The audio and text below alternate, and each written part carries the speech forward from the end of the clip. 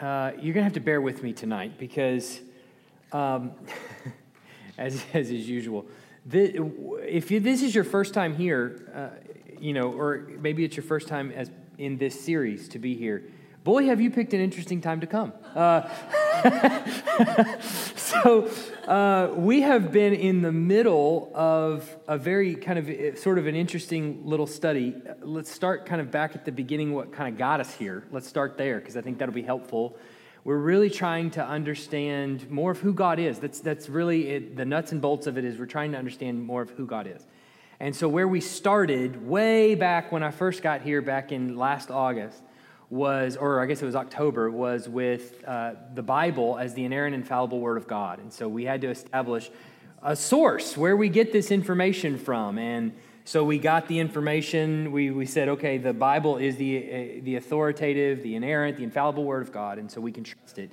And it tells us rightly about who God is. And so then we dove into, well, who is God? So we started with God the Father, and we discussed many things about God the Father, things that are attributes of His, some of which He communicates with us, some of which are communicable with us, that He shares with us, and some of those that He keeps to Himself that are incommunicable attributes. And so we set those apart, and I feel like those are really important to understand the God that we serve and that we worship, and what sort of characteristics He has that He's revealed to us. So we did that, and then we started talking about the created order, the created world around us, and talked about how Genesis 1 and 2 is a testimony to the created world around us and how we can interpret that, how we can read that, and then some varying opinions on how that should be read in regards to whether it be age of the earth or whatever. And all of those should be online. You can go listen up to those at some other point. But anyway, so we talked about the created order, and then where we're going to next, or where we are now, is the created order of the unseen realm. So we're kind of exploring different aspects of the created order and things that we see come about in Scripture. And so we talked about the unseen realm, the things that we don't see that are going on, the spiritual world, as it's been called, and what the Bible does testify to. So we started off with really three, I guess you'd say lessons or whatever they are, on whatever this is that we're doing. I'm not quite sure yet. I don't know if I figured it out. But with more of the usual, the things that you typically hear, your angels, demons, Satan, things like that. Where all of that is and where the Bible testifies to that, what we know about it, what we don't know about it. Well, now we've kind of gone into the unusual.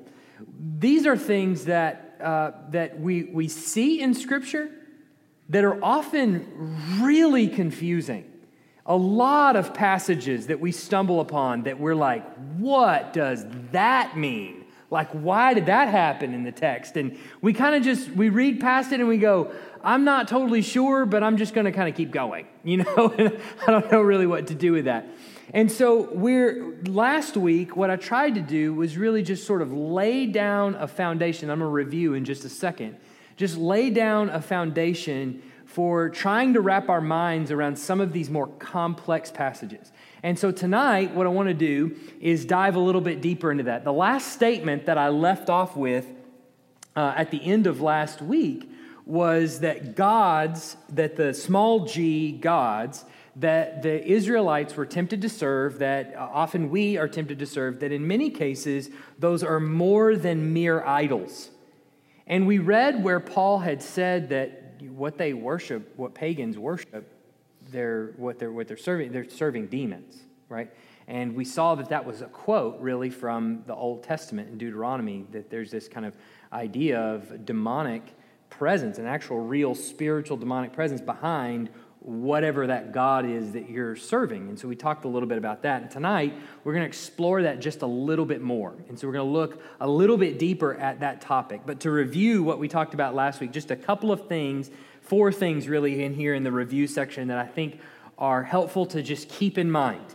Okay, while we tend to view the unseen realm as relatively flat, and what I mean by that is when it comes to let's put it in human terms, the org chart of heaven, all right? What does the org chart of the unseen realm look like? And so we tend to view it as a relatively flat company, okay? To just use a human term here. You got the God the Father, God the Son, God the Holy Spirit, the triune Godhead, all right, as top dog, okay? Underneath that, we tend to think angels, the angelic community, that's made up of positives and negatives. That's made up of good angels and bad angels. We would call the bad angels demons, okay?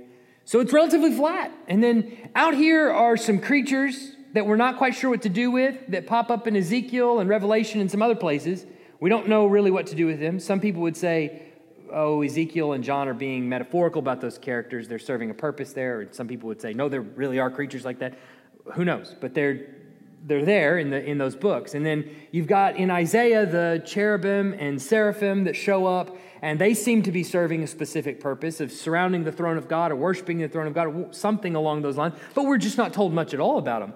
And so, but we kind of, because of lack of information on those, we sort of lump them all into the angelic community and just go, well, that's it. So it's God, the angelic community, which may have a couple of different shapes in it, and then us in the seen realm, right? And in our seen realm, we've got tons of things, all right, everywhere. And so what I think the Bible is actually pointing us to is that there are many more creatures and many more things in the unseen realm that actually serve a purpose, that have a purpose in serving God. And I think actually the Bible is pointing us in that direction. The second thing here is that the term Elohim most commonly is translated in our Bibles as gods.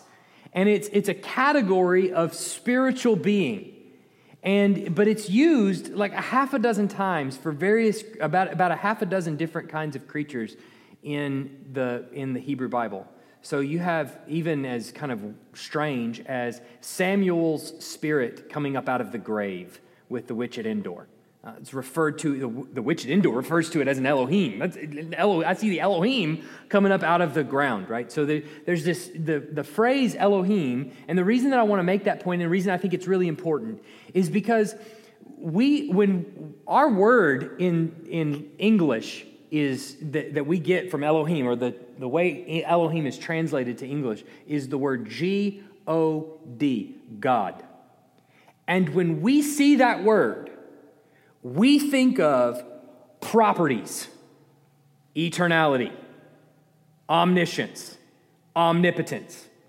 But it seems that because of the way the Jews actually use, or the writers of the scriptures actually use the word Elohim, it's a little bit broader than that. They didn't have that in mind when they used the term Elohim, that it applies to a little bit broader of a category.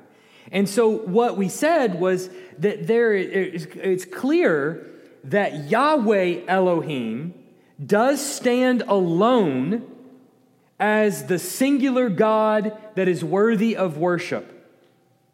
And that the term Elohim, translated gods, is not exclusive to Yahweh. But the term Yahweh is exclusive to a particular kind of Elohim, who is uncreated, eternal, omniscient, omnipresent. So basically, Yahweh is a kind of Elohim, but no other kind of Elohim is Yahweh. Does that make sense? David? Elohim is plural. So, yes and no. We talked about that a little bit last week as well. The word Elohim, the I am ending, anytime you see that, if you ever see a word like Elohim on a page or something like that, it comes from Hebrew, the I am ending is a plural ending. But the difference with Elohim is it can mean gods, but sometimes it means God. And the way we know that is because of the words around the word Elohim. So in Psalm 82 was one of those examples, I believe, that we said, where you will see two different gods referred to. One is clearly talking about God, Yahweh Elohim, because all of the pronouns around it are singular, or in the singular. Whereas there's another type of gods that are referred to by the same word, Elohim, because the pronouns and things like around that are plural, like sons. We saw that. Is it a singular base word? Not Elohim, but Elohim? El or Eloha, which Eloha would be the noun, yeah. Yeah, or El. You'll see it El sometimes as well. So other than El, do you ever see that base word? Yeah, oh yeah. Yeah, yes. Yeah, you do. Yeah, and there's different. Some scholars use that as textual proof of the triune God in the creation account. Where he says, let us make man. Yes, we're actually going to talk about that in probably next week. But yes, there's a question there as to what that actually means and who he's actually talking to. So there's a question there, and we'll bring it up next week. I think probably next week. If not, it'll be in subsequent weeks. We're trying to tackle all the problem passages is really what I'm saying. Go ahead, So the Mitchell. Elohim, not Yahweh Elohim, are they created? Yes, absolutely, 100% yes, created. There's only one Elohim that's not. That's exactly right. Yahweh Elohim is a species unique in the Elohim. So Elohim would be a general term that would refer to a certain type of spiritual being. Probably one that has some sort of command and authority, but a certain type of spiritual being. That's at least when it's used. That seems to be the way it's used. But whereas Yahweh Elohim, there is none like him. He is alone, and you can tell that by the descriptions of those terms that people give to it whenever they're writing. And so that's one. Then the last one, as far as review, there are particular Elohim that are sometimes referred to by other terms. We'll see them referred to as the divine council, the sons of God, and we'll see them referred to as a couple of different things. Even tonight, we'll see them. I think tonight there's one in there about that. So they're referred to by other terms. We can tell. Sometimes it's they use the two terms in the same verse, or sometimes it's you can just tell by where they are and what they're doing that this is a special kind of group that we see called the sons of God, referred to as the divine council. We see that pop up in Job and various other places. Now, tonight, as we kind of dive a little bit down into the Deuteronomy 32 passage, it's mainly where we're going to spend most of our time, and then we're going to look at a couple other passages. All I'm wanting to do, there's really one thing that I want to accomplish, one thing that I want to get across, and if that connects, then that will help build for later sessions, essentially. But there's really one thing that I want to get across, but I want you to see how sort of the argument is unfolding in Deuteronomy 32. So if you have your Bible, just go ahead and open to Deuteronomy 32. I do have a passage list, but I did include all of Deuteronomy 32 on there. I just felt like, let's just read it out of the text, and then we'll go. And then we also have some passages that I want to get to, if we have time to get to them. If not, then I'll start with those next week. But I want to look at this sort of idea of the table of nations and look at the Deuteronomy 32 account. So Deuteronomy, just to get you familiar real quick, Deuteronomy, the last book of the Torah, of the book of the law. Moses is writing this, and it's kind of his closing sort of, you need to take this with you as you go. He knows he's not going into the promised land. He puts all of this down. At this point in the narrative in Deuteronomy 32, Joshua has already been appointed to succeed Moses, and everything's kind of been sealed up. He's given them the book of the law. And Deuteronomy 32 is basically Moses recording a song, or the recording of Moses' song over the people. And so he's singing this to the people. And it's not a particularly delightful song, just in case you were wondering. This is not one of those that's going to bring a tear to your eye and raise your hand and say, yes, Lord. This is a song that really reminds them of some very important things. If you look at 31:29, which is just the chapter before, just a couple verses there before we get to 32, he says, "For I know that after my death you will surely act corruptly and turn aside from the way that I have commanded you. And in the days to come evil will befall you, because you will do what is evil in the sight of the Lord, provoking him to anger through the work of your hands." And then Moses spoke this song. So this song is a reminder to them to think back on how things were, to think back on all the things that have happened, and how you don't want to do those things anymore. That's what this is. So it's looking back. The vast majority of it's looking back and telling, and really kind of telling the truth to the people. So let's start looking at chapter 32. He says, "Give ear, O heavens, and I will speak, and let the earth hear the words of my mouth. May my teaching drop as the rain, my speech distill as the dew. Let gentle rain upon the tender grass, like gentle rain upon the tender grass, and like showers upon the herb. For I will proclaim the name of the Lord, ascribe greatness to our God. The rock, his work is perfect, for all his ways are justice. A God of faithfulness and without iniquity. Just and upright is he. They have dealt corruptly with him.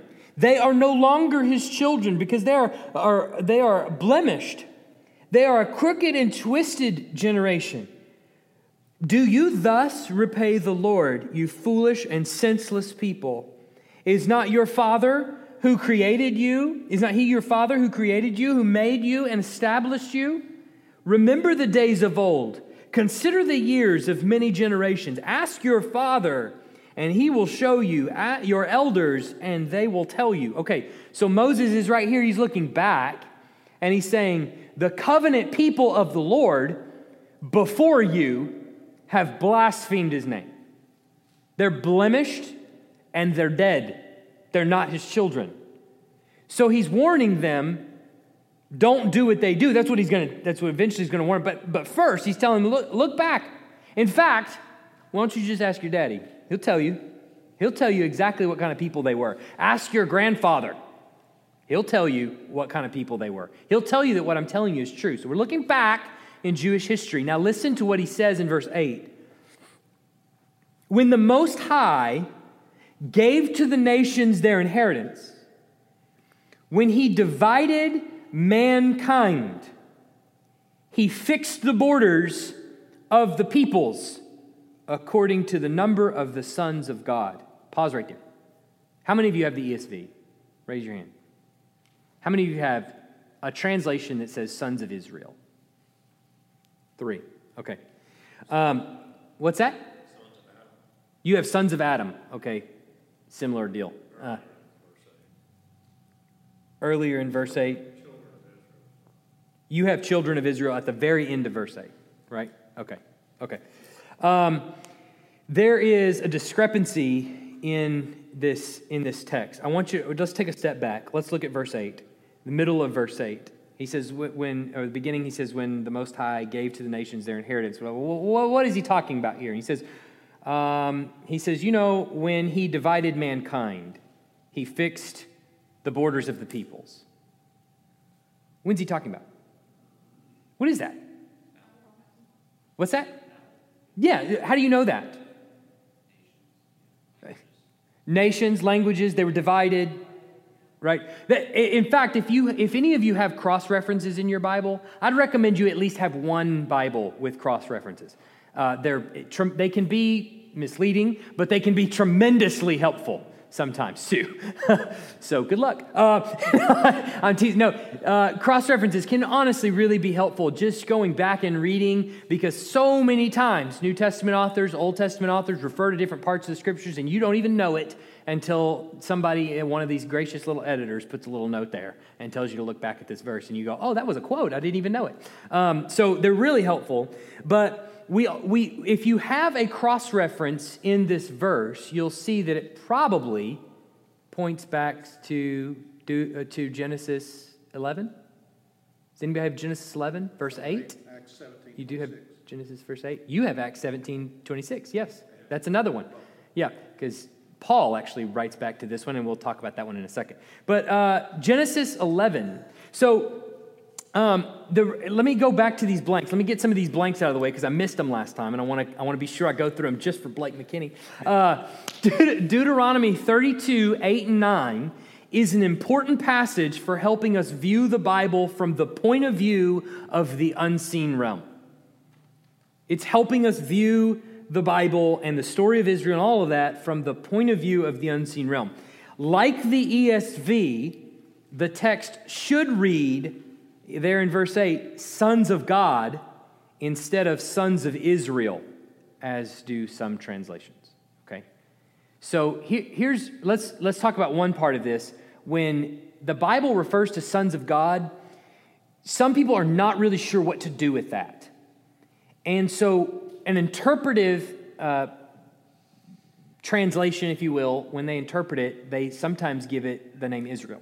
What we found in this text in particular is that there is a discrepancy in the manuscripts that we found. One says sons of Israel, one says sons of God. And it's enough of a discrepancy that we're not quite sure which one was original. But it doesn't take a sleuth to figure this one out, okay? Because when it comes to the difference between the two, for one, the Dead Sea Scrolls helped us out. Because when we found the Dead Sea Scrolls, they all testified that the original text was sons of God. But here's the kicker. This is referring to Genesis 11. Well, just go back to Genesis 11, the table of nations. He's reminding them, remember what happened at the table of nations. Remember what happened at the, Tower of Babel. Okay. You see here, verse 1, the whole earth had one language and the same words. And his people migrated from the east, and they found a plain in the land of Shinar and settled there. And they said to one another, "Come, let us make bricks and burn them thoroughly." And they had brick for stone and bitumen for mortar. Then they said, "Come, let us build ourselves a city and a tower with its top in the heavens, and let us make a name for ourselves, lest we be dispersed over the face of the whole earth." And the Lord came down to see the city and the tower which the children of man had built. And the Lord said, "Behold, they are one people.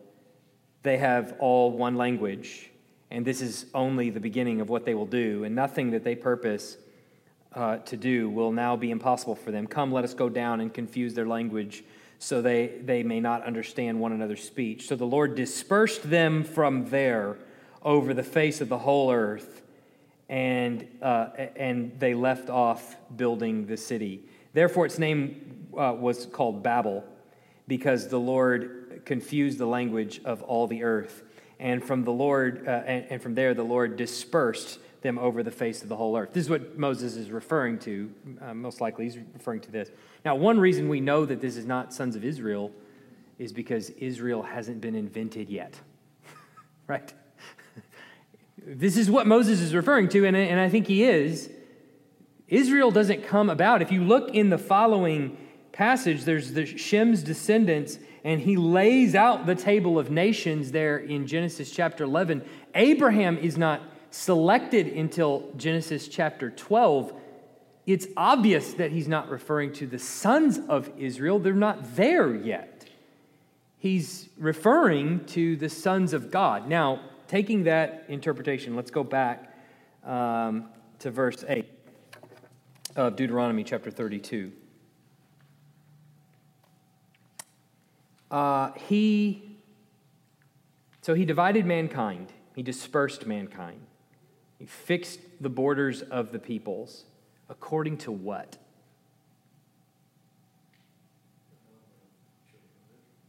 The right reading, I think, would be according to the number of the sons of God. Why would the Masoretic text say sons of Israel? Because that's part of the corruption. That's part of we don't know what to do with this. And before the Dead Sea Scrolls, one of the earliest attestations to sons of Israel was the Masoretic text, and even before. So there was some confusion over it. But there was problems because we didn't know exactly what to do with it, because clearly he's referring to the table of nations, and Israel's not a thing yet. And so the Dead Sea Scrolls come along and say, no, it is sons of God, like a lot of these other texts are pointing to. And so it seems apparent, and there's good debate on it. There's good debate on it. I mean, to be fair, and again, when it comes to some of this stuff, it's a lot of open-handed things. I think this is the direction that the Bible is pointing. But again, there's good debate to be had on it. But the Dead Sea Scrolls essentially sided with some also pretty early manuscripts that attested to sons of God, right? That the Masoretic text didn't pick up. Footnote in my note indicates Septuagint Dead Sea Scrolls, angels of God.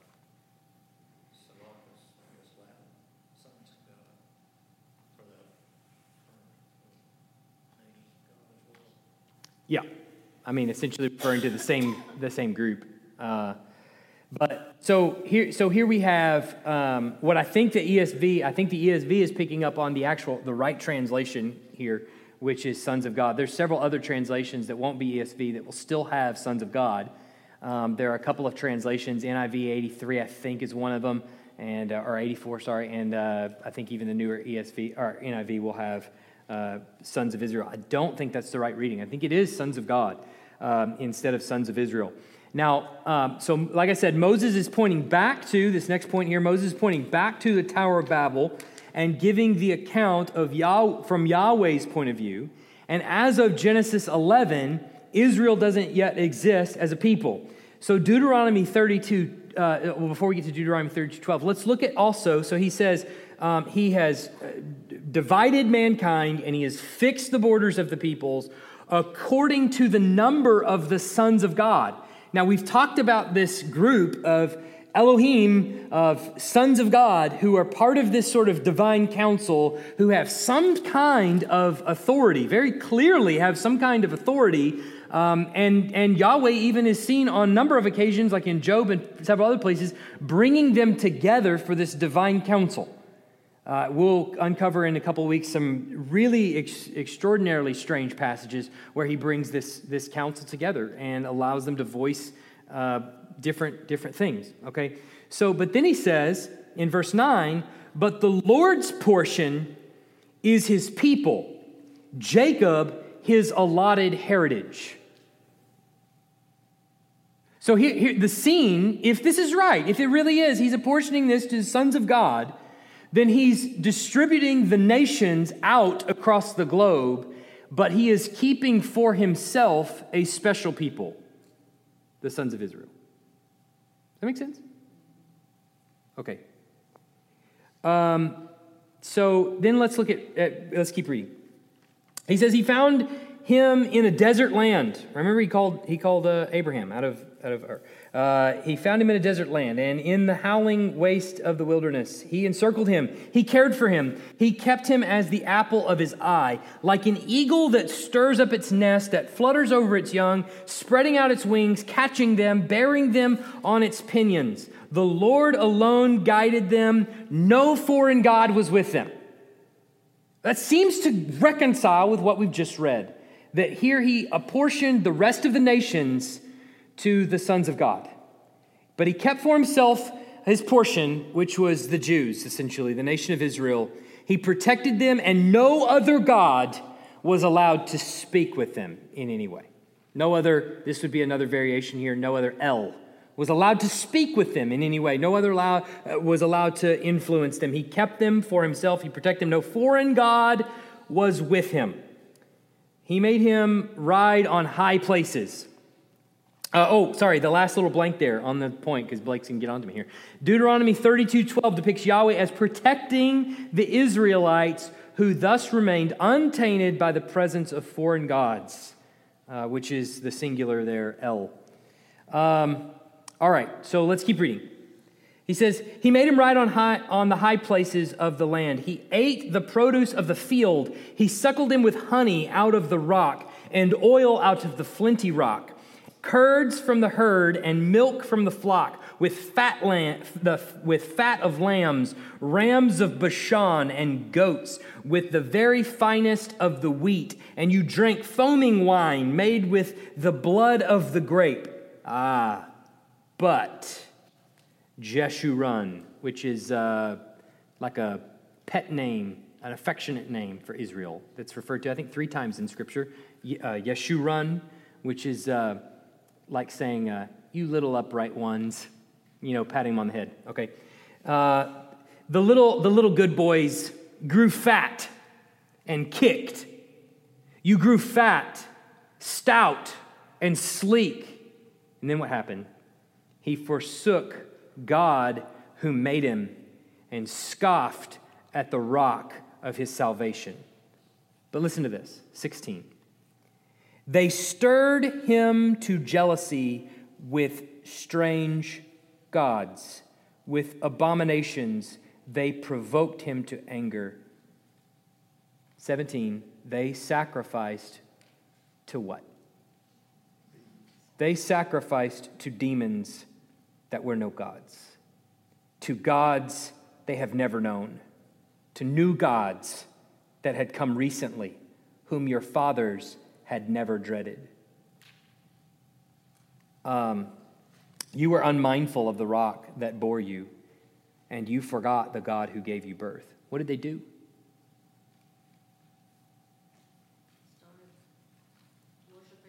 How? You know the story of Israel. How did they do it? What? It's one. What else did they do? The golden calf. Asherah. Where'd they come from? Where'd Asherah, Baal, where'd they come from? Yeah, people they didn't kill, people they didn't drive out of the land. Right? That's to come. We know that. But in the past, it's the influence of pagan nations. Right? So the picture that we're seeing here in Deuteronomy 32, this next little space here, Deuteronomy 32, 16 to 18, these Elohim that are assigned to the other nations, these sons of God or whatever that are assigned to the other nations, enticed Israel to worship and sacrifice to them. These Elohim in verse 17 are specifically called, it's translated they're demons. They're called, the Hebrew word is shadim. All right, I would never say this on a Sunday. I would never get into like the Greek and Hebrew on a Sunday, but it's a Wednesday night, all right? This is for extra credit. Just kidding. The Hebrew word there is shadim. Now, the reason we translate it demons is because the Greek translation, follow me on this, the Greek translation of the Old Testament renders it demons. Okay? So we take the word demons and we apply it to demons, but it's this word shadim. Paul, who is reading the Septuagint, Paul's Bible of choice, the parent, is the Septuagint. He's reading the Septuagint. He goes to 1 Corinthians 10, 20 to 22. You have that on your list. You don't have to turn there. You should have it on your list there. You can look at your little word list. And relates it to ongoing pagan, that blank there is pagan worship of idols in 1 Corinthians 10, 20 to 22. He says, no, I imply that what pagans sacrifice, they offer to demons and not to God. I do not want you to be participants with demons. You cannot drink the cup of the Lord and the cup of demons. You partake of the table of the Lord and the table, you cannot partake of the table of the Lord and the table of demons. Shall we provoke the Lord to jealousy? Are we stronger than he? Paul, reading back to this verse, pulls out the term demons from the Greek translation of the Old Testament. Okay, but the original word is shadim. Okay, you have there in your notes what that means, where that we get that word shadim. It comes from an Akkadian word which relates to territorial spiritual entities. Territorial spiritual entities. The Old Testament's word for this that they followed were entities that were given to the rest of the world. I think it makes perfect sense of what we see at the end of verse 8, that the sons of God are given to the world. The world is given to the sons of God. They're managing. That's what they're doing. They're managing. They're directing. They're guiding. They're doing whatever. And they're calling these humans to worship them, to turn back and worship them. This is what we would call demons, right, in today's world, okay? Paul picks up the term and says that that's what they are. They're demons. Go ahead, Doug. Pronouns here they keep changing. Verse 15, it talks about Jeshua, like you said, and uses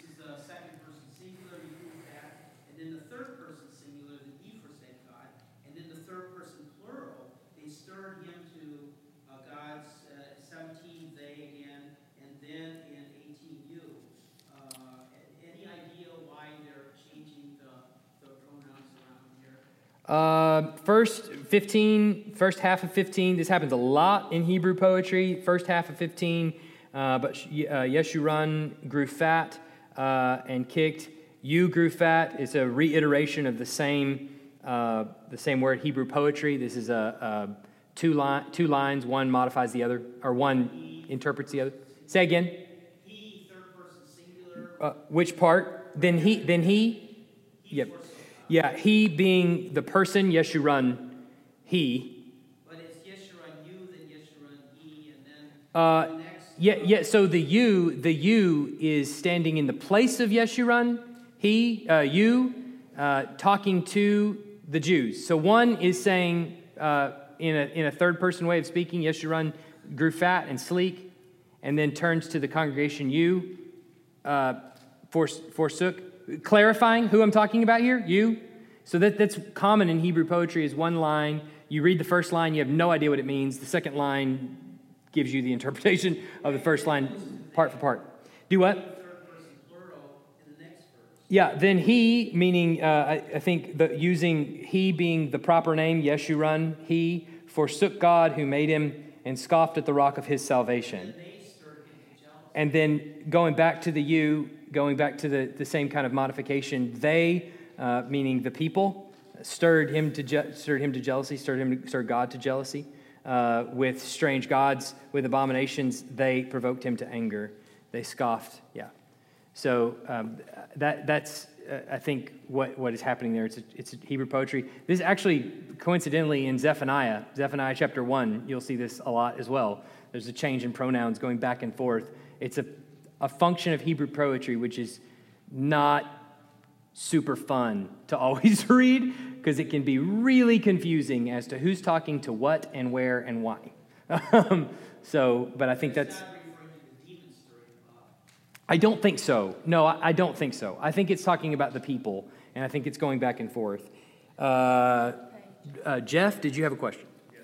At the end of verse 15, my translation says, rejected the rock, their Savior. I believe you said salvation at the end of 15. At the end of 15, and scoffed at the rock of his salvation. Yes. Mine says rock, their Savior. In what sense is that referring to, since this is like long before Christ? Is like God, their salvation? Yes. From the false gods, sons of gods? Yes. The rest of the earth? Yes. He's protecting them, like with his arms. He's wrapping his arms around them, and they go, kind of like grass looks a little bit greener on the other side. And they forsook what was their salvation from these other gods. And what we talked about, and what I think Paul's pointing to, is that these idols that people are serving are not mere idols. You're a fool if you think that the worship of Allah is simply just them bowing down to an idol. It's not at all. You're a fool if you walk into a Buddhist temple and you think what they're bowing down to is just a wooden statue. You're a fool because they all behave and act the same. Every last one of them. They all pursue the same kind of ends. They all have the same MO. I mean, and dating all the way back into, 3000 BC. You're looking at the same kinds of false gods that they're pursuing. And the Bible, I think, is incredibly clear that these are demonic. There's real spiritual entities behind these false gods that people worship. Now, we can make an idol out of anything. I can make an idol out of money, out of my wife. I don't think my wife is a demon. Okay, that's not what I'm saying, right? Although sometimes, I'm just kidding. No. This is being recorded. Yeah, I don't think she listens. We're going to pretend she doesn't. I'll bring her home a dozen roses. I'm just kidding. No.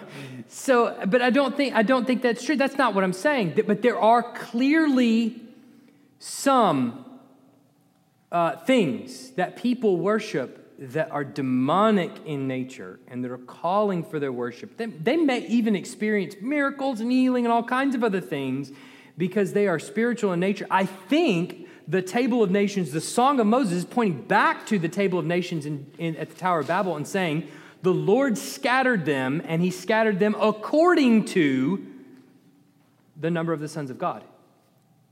And that the nations were given over, the nations who did not want God. He told them after they got off the ark, go and fill the earth and populate. And what did they do? They didn't do that. They got together and they built a tower. And we think probably what that tower was what's called a ziggurat, which is a temple. And the point is to build it as high and as big as you possibly can and attract as much attention as you can, and to be known as the place where God dwells. We created the place where God dwells. So they rejected what he wanted them to do. And so he scattered them. He gave them over to their passions and scattered them amongst the gods. But he created for himself a people, and he protected them. Right? Going back even to the promise in Genesis 3, what did he tell us he was going to do? One will come who will crush the head of the serpent. He created for himself, out of these people whom he gave over to the nations and the pagan gods that they wanted to worship anyway, he created for himself a people. Okay. Now, when Paul, think about this for just a second. So Paul goes back and he says these are demons, but how does he describe spiritual warfare? How does he describe these demonic powers that look for attention, that war against us? How does he describe them? He describes them as principalities, as powers, as thrones, as dominions, as rulers, as authorities, all in Ephesians 6, right? When he's talking about the war that we have is not between flesh and blood, but of principalities and powers and thrones and dominions and rulers. What are those terms? Principalities, powers, thrones, rulers, dominions. Those are territorial spiritual entities. He's using territorial language to describe the demonic warfare that goes on with us, that we're fighting against. The territorial war, okay? So my point is that it's probable that the Bible is wanting us to think about the unseen realm in terms of cosmic geography. Cosmic geography. You've heard of tectonic plates? You know what tectonic plates are? The plates underneath the earth that move and shift, and we have earthquakes and volcanoes and all kinds of things. Okay. That's my non-scientific definition of tectonic plates, but there you go. I've never seen these tectonic plates. I don't know where they are, but there's people that know where they are. I don't know how they know, but they do. Somehow they know. And so they've got them all mapped out, right? I can't see them. But technically, I'm standing on one right now, right? Similar concept is going on here. There's a cosmic geography happening where there are allotted portions that are given over to demonic powers and rulers and authorities. So it's kind of hard to think about that because we don't see it. But that's why it's called the unseen realm, right? So there's cosmic powers. Just as there are real territorial powers, I can't just go over to Spain, just waltz into their country without getting arrested. I have to go through proper channels and have to present the right credentials and have to go in. There's a border around that. And in the same way, I think the Bible is pointing to the fact that there are cosmic powers at work here. So the sons of God, this next little blank, the sons of God, or Elohim, were apportioned territories over which to rule and have authority. Instead of ruling justly, they are corrupt and they lead the nations astray. Now, in light of that understanding, so thinking about that, look at Psalm 82. We read this last week. Thinking about that, now let's read Psalm 82. I think it makes a whole lot more sense as to who David is talking to and about, and what he's, or it may not be David, it may be Asaph, I can't remember. He says in Psalm 82, verse 1, God has taken his place in the divine council. In the midst of the gods, he holds judgment. How long will you judge unjustly and show partiality to the wicked? Selah. Give justice to the weak and the fatherless. Maintain the right of the afflicted and the destitute. Rescue the weak and the needy. Deliver them from the hand of the wicked.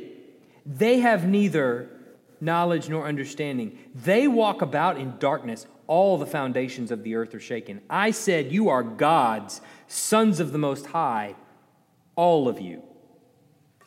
Somebody read verse 7. Do you have that? Did anybody turn there in their Bible? I forgot to put verse 7. Nevertheless, like men, you shall die and fall like any prince.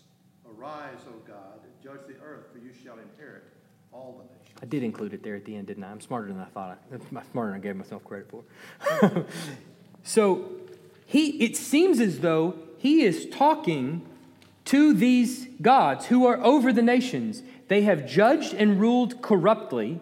They have not done anything about wickedness. They have not done anything about injustice. They have not judged justly.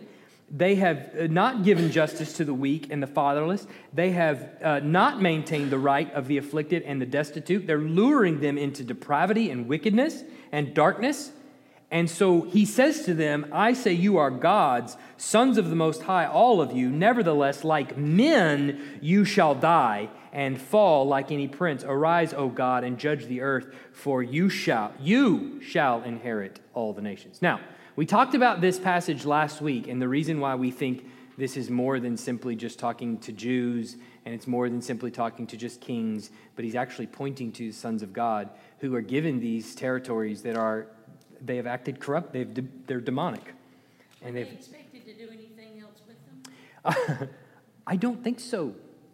I think that the nations were given over. It's similar to what we see in Romans chapter 1, where you see God gave them over to the depravity of their mind. I think that's a similar thing that we're seeing. They are corrupt. The sons of God are corrupt there. And I think what we talked about a few weeks ago, which was the fall, and something, obviously, disruption happens there. There's some sort of disobedience, wickedness, Satan, and all these kinds of things that we're not told a ton of information about at all, but seems to be alluded to.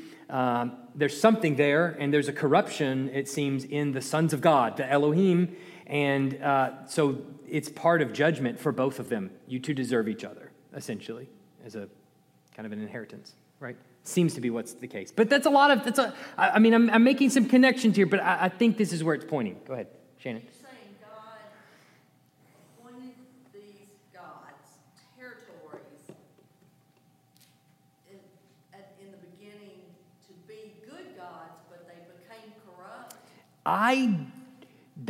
That part is really unclear, but I don't think so.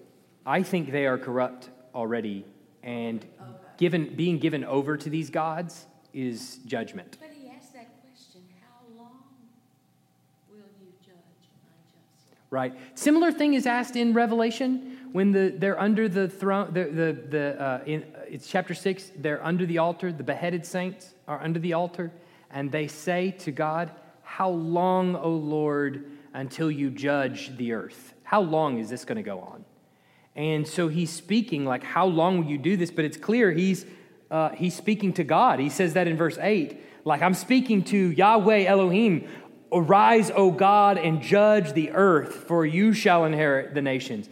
God is the one who judges justly. He's the one that upholds the righteous. He's the one that punishes the wicked. He's the one that does all this. So rise up and you take all the nations and wipe them off the face of the earth. I think that's the direction that the Bible is pointing. Now, I get it. So the text is, none of this is abundantly clear. None of this is like, hey, linchpin, all right? Everybody had, right? I understand that. I understand there are good arguments on both sides.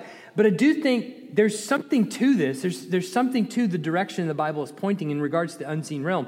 That it is much broader than just a flat order. And that there is something here in this council, these sons of God, and how they've been allocated to the nations. And some passages that we're going to read next week, you've already got them down there. You're going to see some things in the text there that are uber weird. And I think one of the only ways to really explain it and understand it well is to understand it like this, that this is what they're talking about. And this is not foreign to either a first century Jew or even before. The idea of cosmic geography is how they think. I've even got a quote down there from a commentator, in case you don't believe me, of Ronald Young. In ancient times, it was commonly believed to be driven from one's homeland was tantamount to leaving one's gods. Being forced to serve other gods, actually leaving a territory, was you were following other gods. You're going to see David say this. Saul kicks him out of his homeland, and he goes, hey, you've just, these people, if it's these other men that have kicked me out, they've just left me to serve other gods. What? Why have they left you to serve other gods? Because he's not in his homeland. He's not in the territory of Judah. Now, we're going to explore this a little bit further later on. Again, we didn't finish tonight, and that's okay. And you need to go pick up your kids, and because I'm going to get screamed at. But just suffice it to say, let's leave off there, and then we'll pick up again next week with questions and all kinds of other things. All right? Let me pray for us.